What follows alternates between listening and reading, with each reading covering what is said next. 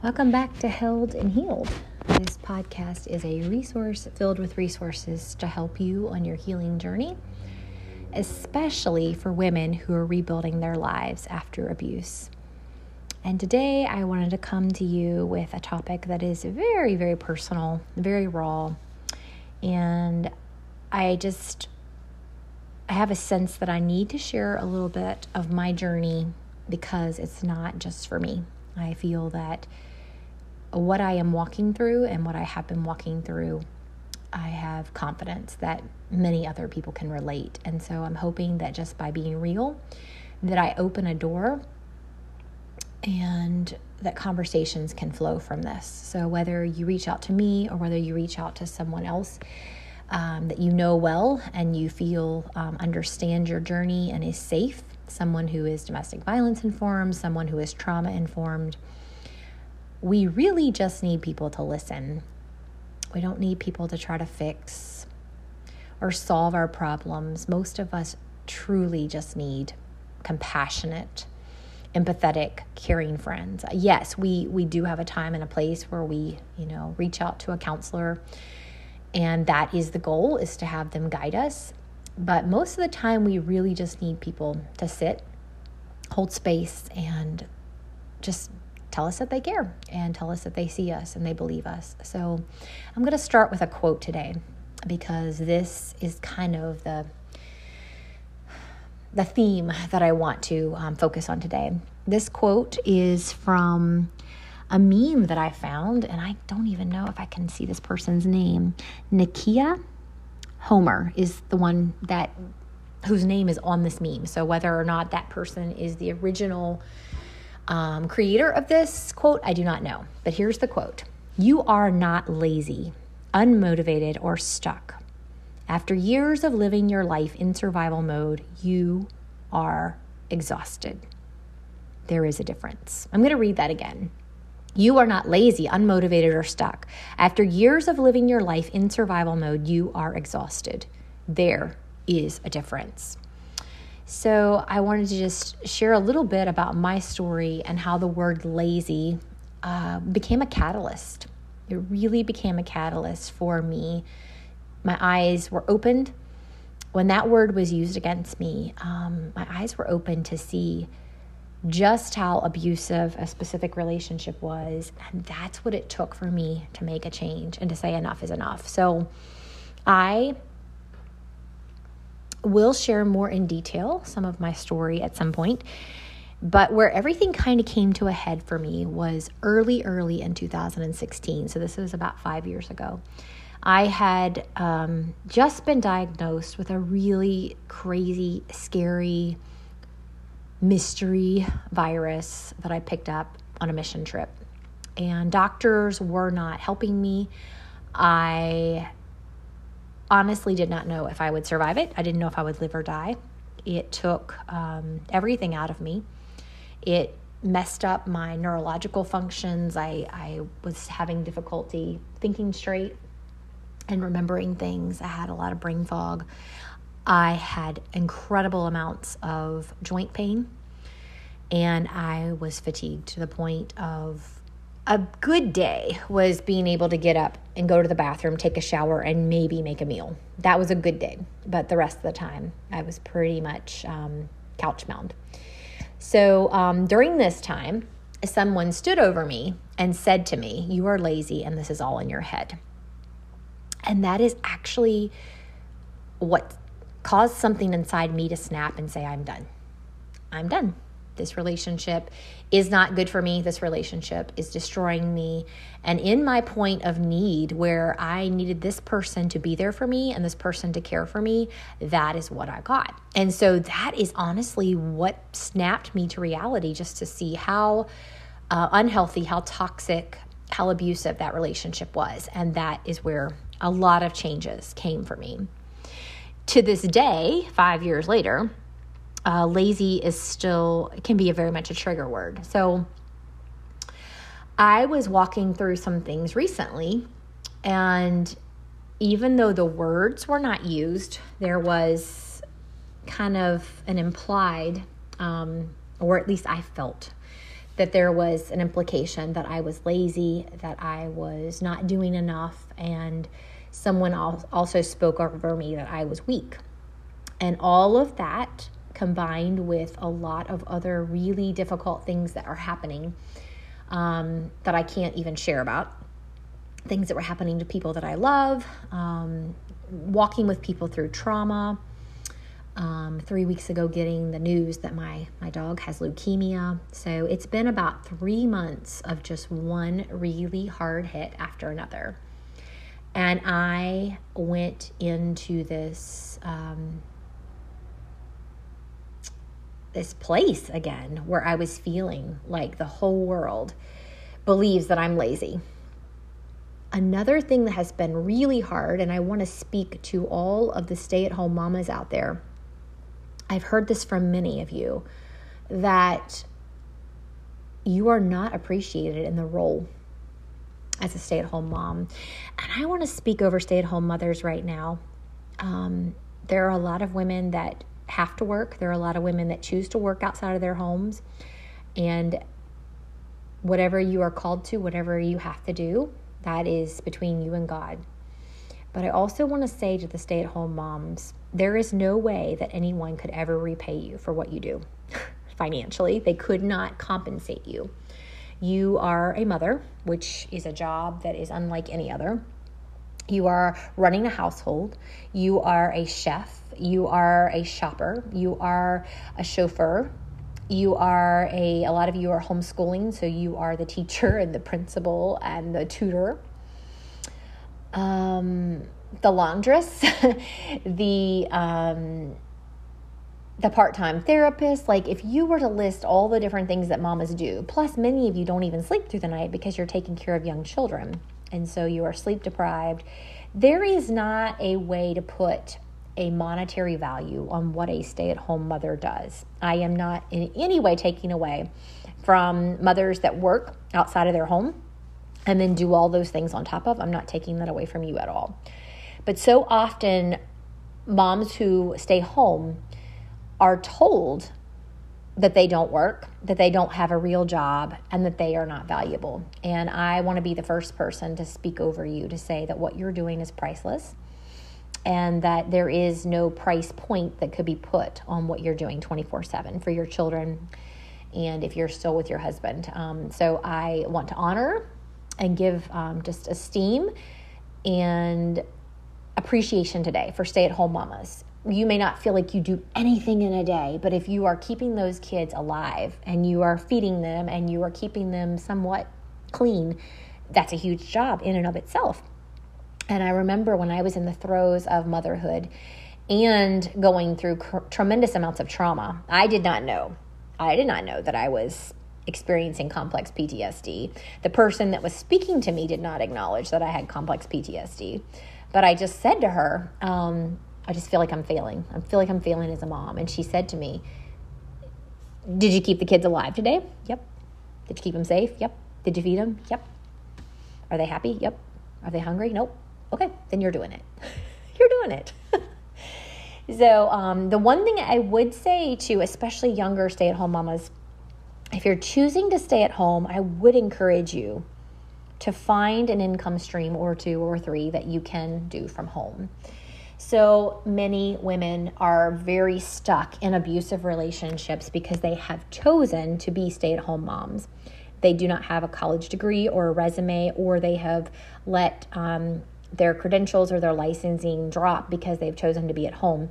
I would just say to you, find ways that you can earn income from home so that at the very least you're contributing financially and you can feel really good about that. But at the very most, so that you always know that you can stand on your own 2 feet.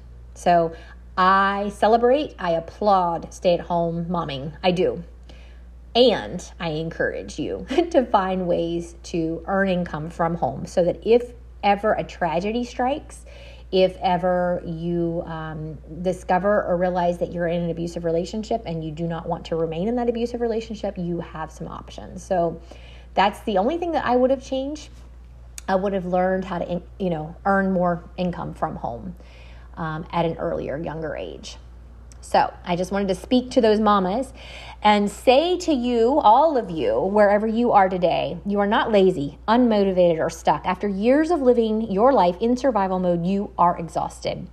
There's a difference. Did you know that your body knows if you are being mistreated? Your body knows if you're absorbing abusive words. Your body knows and keeps the score for all the things that you're experiencing in your mind and in your memories, in your sleep. You are taking care of all the things that are external that you can see, but you're also taking care of a lot of internal things that you don't even know you're processing. So here's another meme, and this one does not actually have a person that I can give credit to, but it says, you have permission to rest. You're not responsible for fixing everything that is broken. You do not have to try and make everyone happy. For now, take time for you. It's time to replenish. And this particular meme actually has someone holding a mug, a cup. And I will take you back to the analogy that you cannot pour from an empty cup. You must have something in your cup before you can pour it out to other people. And please go back and listen to my healthy habits and self-care is not selfish. I have a lot of information about that in our Held and Healed group as well. This one comes from a source that it says, I am brilliant. When your bones are tired of carrying everyone else's problems, and when your lungs are tired of breathing life into other people, return back home to yourself for a while. Shift your energy back inwards and reunite with peace again. Let me read that again. When your bones are tired of carrying everyone else's problems, and when your lungs are tired of breathing life into other people, return back home to yourself for a while. Shift your energy back inwards, reunite with peace again. So I love the first parts of that. The second part, some people may have a little bit of issue. It may sound a little bit new agey, but I'm not reading that as new agey. I'm just reading that as take care of you. Take care of yourself. And if you want to say shift your energy back to Christ, reunite with his peace again, if that makes you feel more comfortable, then by all means, rewrite that a little bit. But when it's describing bones that are tired and lungs that are tired because you're just constantly breathing into other people and you're forgetting to breathe into yourself. Again, the oxygen mask. You must put your oxygen mask on before you try to help somebody else put theirs on. And then this quote comes from my own heart. Healing takes time. Give yourself grace and space to heal. So I want to talk a little bit about grieving today, because this is all part of what exhausts us. If someone leaves us in the physical realm and dies physically, we have heard it said over and over again, do not put a timetable on grief. That the loss of a human being physically will come back to us time and time again, will hurt us, probably until the day that we ourselves die in some capacity. Maybe it will not feel like it did the moment that person passed. Maybe it will not feel like it did the week that person passed. Maybe it will not completely cripple or paralyze us, but grief is a lifelong process. Grief hurts. And we can be sailing along, doing just fine, and then out of nowhere, a memory, a song, a smell, something will trigger a memory of someone that we've lost, and we'll be right back at that place again. The same is true of grieving the living. I did do a podcast previously called Grieving the Living, and if you want to hear more about what that looks like and how that affects us, please go back and check that out. But I just want to remind us that grieving the living is just as brutal in most ways as grieving someone who physically died. And a lot of what I have been experiencing over the last several months has been grieving the living. So when I found out 3 weeks ago, is it almost 4 weeks ago? Yeah. think it's almost 4 weeks ago, that my sweet dog, and she got up and barked just as I said that, as if on cue. Charlie, it's okay. She's just going to do what she's going to do. Come here. Sorry about this. When I found out that she had leukemia, it really affected me deeply. And as I was explaining to some friends yesterday, it wasn't just about the dog. It is so much more. She has been with me, both of my dogs have been with me through some of the darkest, most painful, brutal, sorrowful years of my life. They have been right here. When people walked out, when people left me, when people decided they didn't want to be bothered by me, whether it was my illness or my divorce or my trauma from those things, these dogs were right there beside me, literally licking my tears, checking on me when I was on the floor, weeping and unable to get up off the floor. These dogs were there. And so the thought of losing one or losing both of them, it hit me. It hit me hard. The other thing that really hit me is that when we chose to have dogs as pets, we were a family of 5.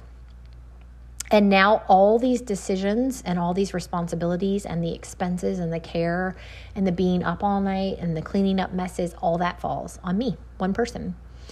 So there was so much that hit me so hard. And I went into I don't know what I want to call this. I just went into my cocoon, I guess. And I shut down.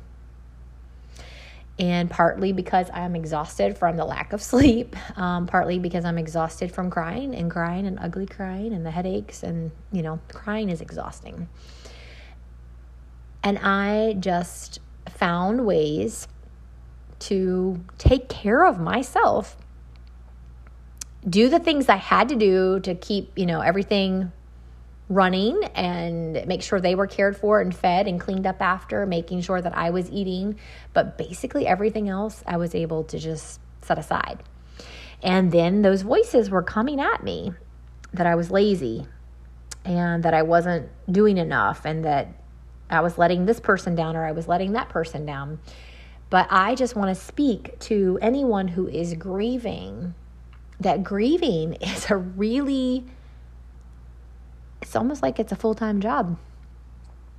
And it's okay. It's okay to give yourself space and grace to heal.